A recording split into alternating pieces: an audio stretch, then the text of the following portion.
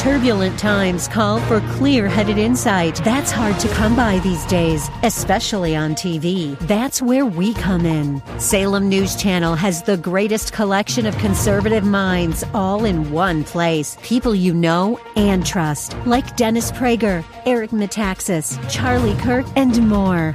Unfiltered, unapologetic truth. Find what you're searching for at snc.tv and on Local Now, Channel 525.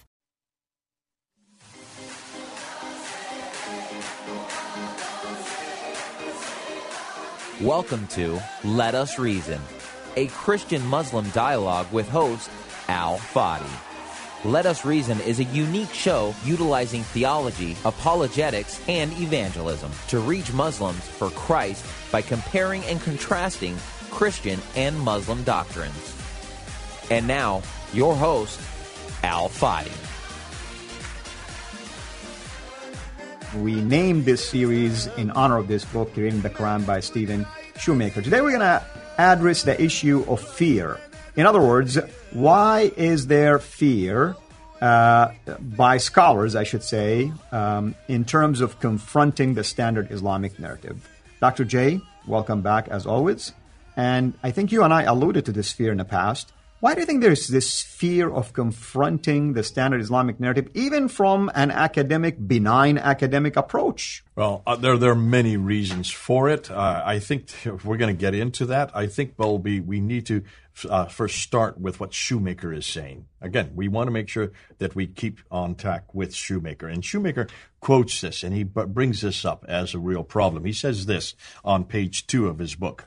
Modern scholarship on the Quran, with some notable exceptions, has been largely governed by traditional Islamic views on the Quran. Traditional are what we know the standard Islamic narrative. That's the hadith, that's the tafsir, that's the tahrik, and the sirah, those 4 genres. That it has been geared and pushed and formulated by al-Bukhari and others. That's what all modern scholarship has just used that verbatim. They've never questioned it. He goes on, he says, the historical critical study of its texts remain under the powerful influence of the Islamic tradition's gravitational pull, at times without even fully realizing it. So what he's saying is, listen, many of the scholars don't even know they're doing it. They don't even they have no idea that they're not applying what was done to the Bible and other books, but mainly the Bible, those same categories, the same criticisms, textual criticism and others, that which is applied has been since the 1800s, since the German school in Tübingen started doing it, Wellhausen and others, which was needed at that time. That has not been done today. That's all he's saying. Now, what his solution is, and he goes, and let me just quote again on that same page. He says, we must not study the origins of the Quran according to the convictions of the later Islamic tradition. And I like later. Okay, he puts that in there purposely because you saw the timeline from the last episode. It is 200 to 300 years later.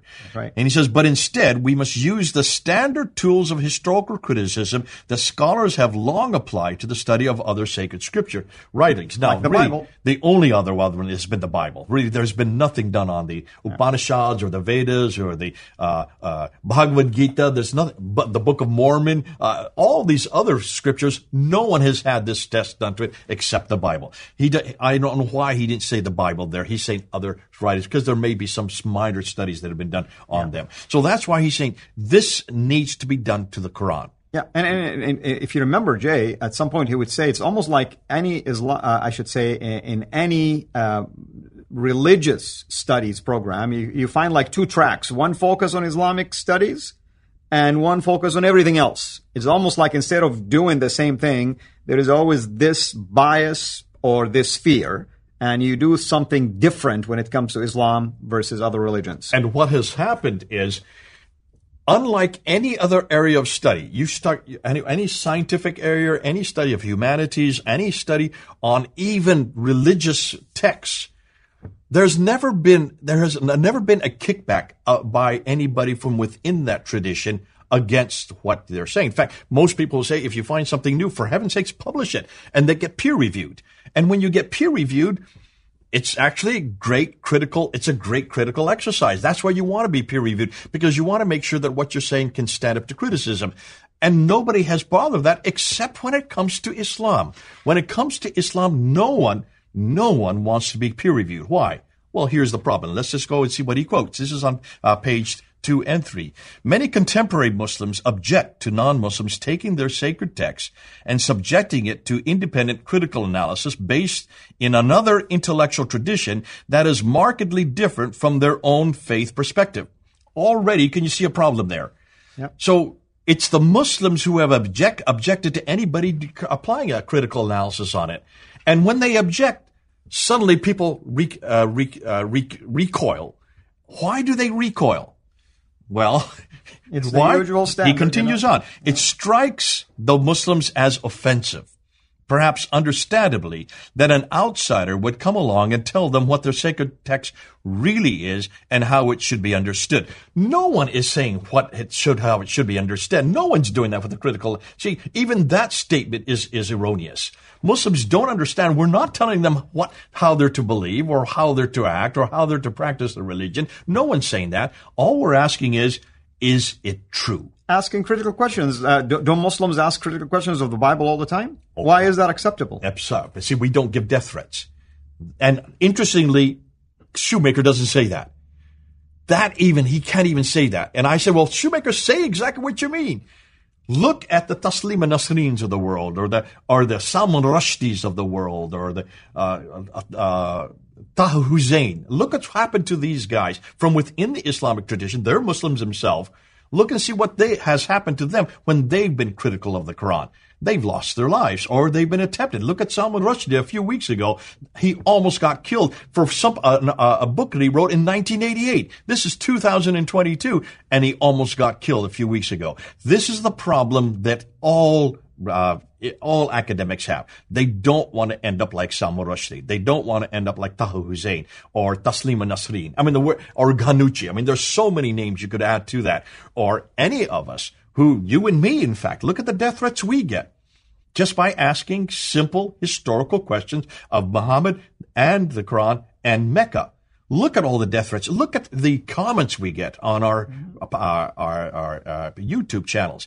No one in academia wants that kind of grief or that kind of hassle, especially when you realize that much of your funding comes from the very people that you're criticizing, because much of the funding for a lot of our institutions here in the West, including the United States and in Europe, comes from petrodollars coming from the Middle East. The Islamic studies centers and programs. Is that what you're exactly? That's what I meant. Yeah. The Islamic studies, the Middle Eastern studies are almost all funded by Middle Eastern countries. So you cannot. Interestingly, this is the only area of study, and we've said this many times, where what you find you cannot say publicly for fear of what will happen to your research, what will happen to your salary, and what would happen to your life. You could be vilified as well, and you could lose your job. So, sadly, that's what happens. So what happens? Well, Shoemaker then continues, and he says,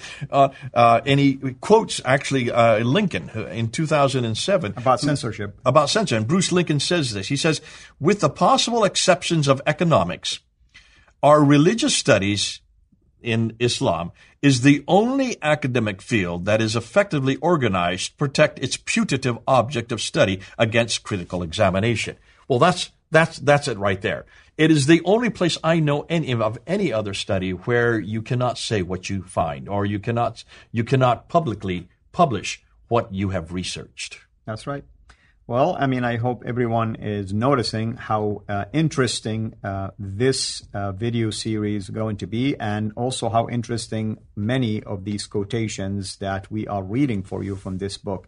So what do you think we are going to address, or what are we going to focus on moving forward from here? Well, moving forward, I want to know where this self-censorship came from. Where did this idea that we can't critically analyze, we can't use critical historical material on the Quran or on Muhammad or on place itself. Now, it's obviously that this must have started from somewhere or someone. Shoemaker answers that question. He's going to go and he's actually put his finger on who that someone is. It actually started with one man. In the last century. But I'm not going to say who it is yet. You're going to have to see the episode because I agree with them. When I did my doctoral thesis, this came out. I did a whole half a chapter on this guy and others who said the main thing. But it was this one man that actually was the impetus that created this environment, which in some ways came out of necessity because of the reality that exists on the ground.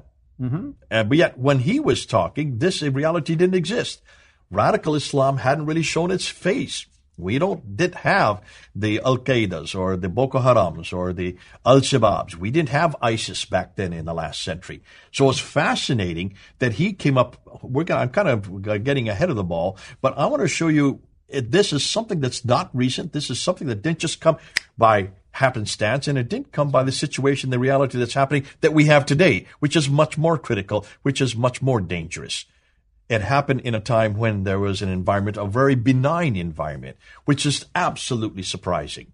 However, we do need to unpack it. We do need to go to this individual. We do need to see what he said, and we need to say how is it and why is it that became such a hugely important ethos of what then we're seeing represented right across the boards, not only in the United States, but in Europe, in fact, in almost all of our Western academic institutions. Amen. Thank you so much, and thank you everyone for tuning in. Hopefully you will watch the continuation of this video series and you will enjoy the many quotations and arguments and even our own opinions in relationship to many of the contents that we will be addressing. With me here in studio, of course, to unpack all of that, not just today, but continuing on with this series, is our dear brother, Dr. Jay Smith. Until next time, have a blessed day. Thank you for listening. We'll be right back after this message. You're listening to Let Us Reason with Al Fadi. We depend on the generous gifts of our supporters to produce this program. To join us in this work, go to patreon.com and search for CIRA International. That's CIRA International. You can also donate through PayPal. Go to CIRAInternational.com to learn more. Your support will help us continue introducing Muslims to the gospel of Christ. Now, back to Let Us Reason. Dr. J, you and I know that there is always this fear that we addressed last time, and there's also this tendency to deviate away from doing any critical or serious critical academic work when it comes to the Quran or Islam. Why is this, and when did it begin? Well, in the last episode, we brought this whole problem that we have here in the West. And this is in the West. We're talking about Western scholarship, which is surprising in and of itself. Why have Western scholars censored themselves from doing a historical study of this book when they have done it with every other book, especially the Bible? In fact, the Bible has gone through enormous amount of critical analysis on every level with every type of criticism. So why has that not been done to the Quran? And we said in the last episode, it's all due to one man.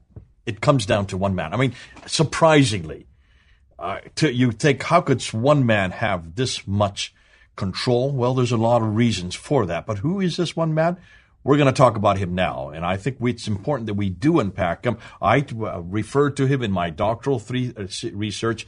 Shoemaker really highlights him, and that's why this book is so important, because finally we have a scholar who's admitting what no one else wanted to admit, who's actually saying we have a real problem in our own academic entourage of academics.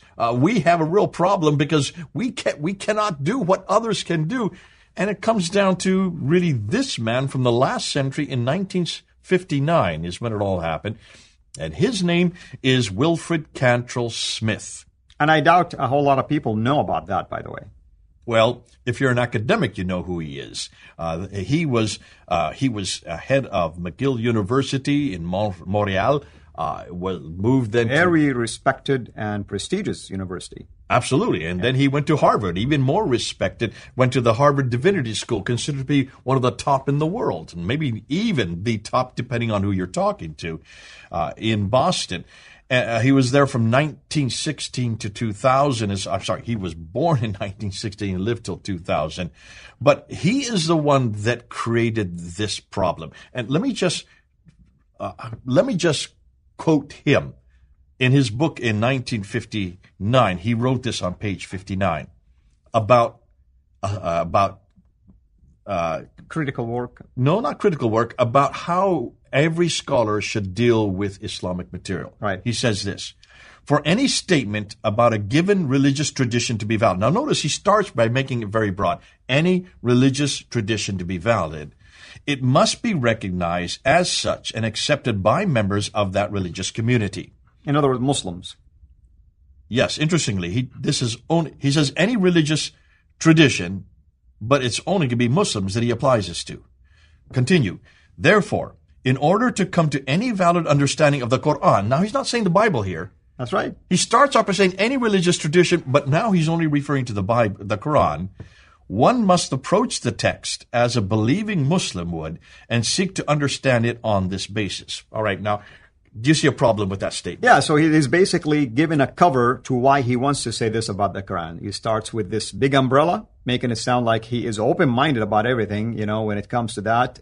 And you need to be respectful of the religious community, but now he shows you what exactly he is focused on. So it's really only one book and right. one community that we must be respectful for. Correct. Here's what's interesting. So if you study any religion, if you study the Bible, or if you study Bhagavad Gita for the Hindus, if you study the Book of Mormons for the Mormons, if you studied Charles Taze Russell for the Jehovah's Witnesses, if you study any religious book, you have to let that person from that community, first of all, agree with you. It has to be agreeable to them as the believer before it can be considered to be valid, is what he's saying. That's what you think he's saying. That's right. But the application within the same quote is only one book and one community, and that is the Quran and Muslims. Let me push back. If I were to listen to him, let's say he was saying this in front of me right now, I would have asked him, can you show me two Muslims who agree in the same thing? Granted, there is a problem right there. But even the fact that he has to go run it by them. In my doctoral thesis, when I was studying Wilfred Smith, I went and showed applications where anytime he wrote an article or anytime he wrote a chapter of a book that he was on, he would show it to his Muslim friend. And he'd say, would you accept what I'm saying here? And until he got a yes from this man, he would not publish it. So he's doing community testing on his own writing. That's right. Only that which the Muslim would allow him to say, could he then publish, which means nothing critical. That's censorship right there. Right, or that, but you can see there's nothing critical. You take critical analysis out of it. Exactly. It may be historical, but it's not critical historical. So can you see it takes any critical analysis out of it, because no Muslim, especially a Muslim, would allow you to be critical of their book, their man, or their place. So can you see this became the dictum for all study there in United States. Now, is in Harvard. He goes on and says this. This is what Shoemaker says. This is on page 4 of this book. He says, Smith was able to direct the training and influence the methodological approach of many, if not the majority, of Islamicists who held and continue to hold positions in religious studies departments in North America. Now, an Islamicist is not an Islamist. Before people get confused. An Islamist is somebody from within Islam who is an expert on Islam. An Islamicist is somebody from outside Islam who's an expert on Islam. So we are both Islamicists. Well, you're an Islamicist. I'm an Islamist. No longer, because you're no longer a Muslim. I am a former Muslim, and I know that faith inside out. You've gone from an Islamist at the area where it's perceived to be the origin of that. By virtue of being an apostate, you're an Islamicist now. That's almost all of our chairs, not all, but many of our chairs in our institutions here in the West and in Europe are chairs of departments are held by Islamicists. There are some Islamists, and very few of them have a problem with this. The Islamicists should have a problem with what Cantwell Smith is saying here. But they don't. We don't hear publicly, at least. And this is why Shoemaker is having a problem. He's saying this is the dictum that has been used, that has been applied since 1959. Let's just say 1960. So for the last for 60 years, this is what has been applied in all of our institutions in North America.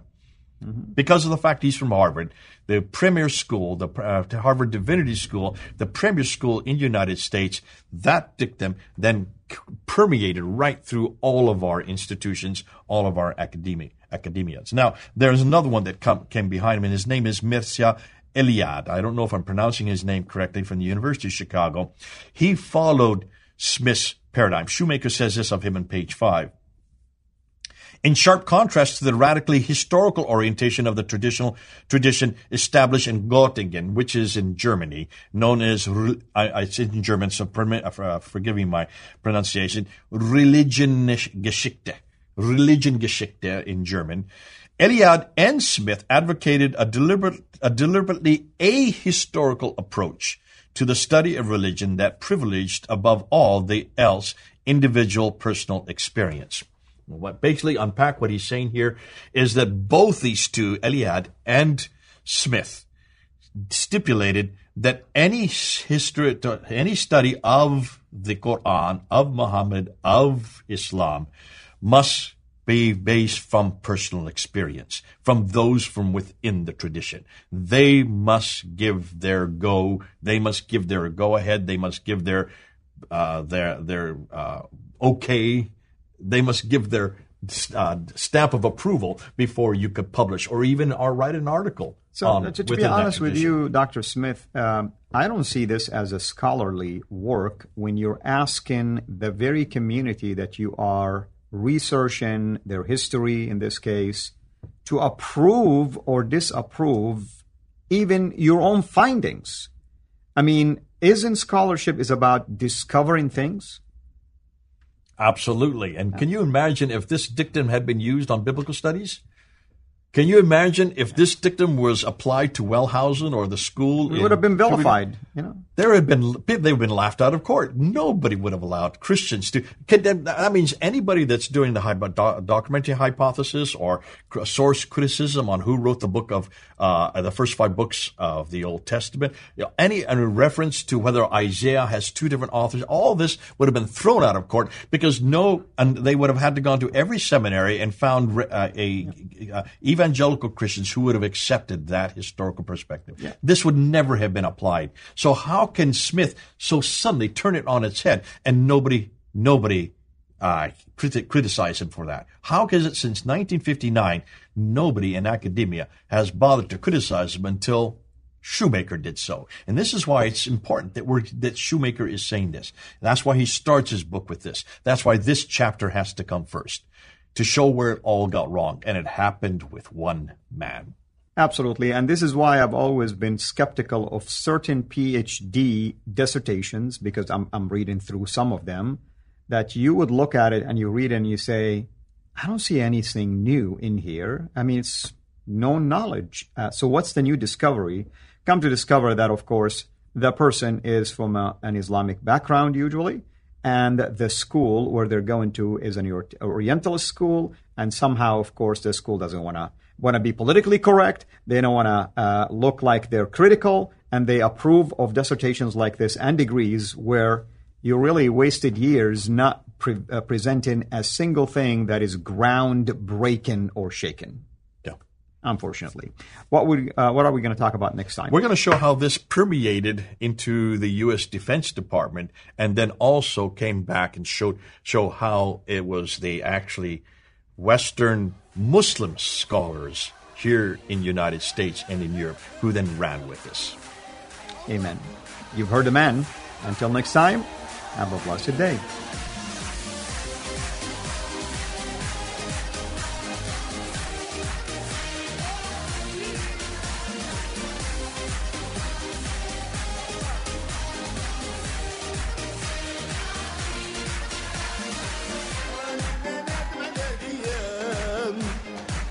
Mehmet Kuyruğu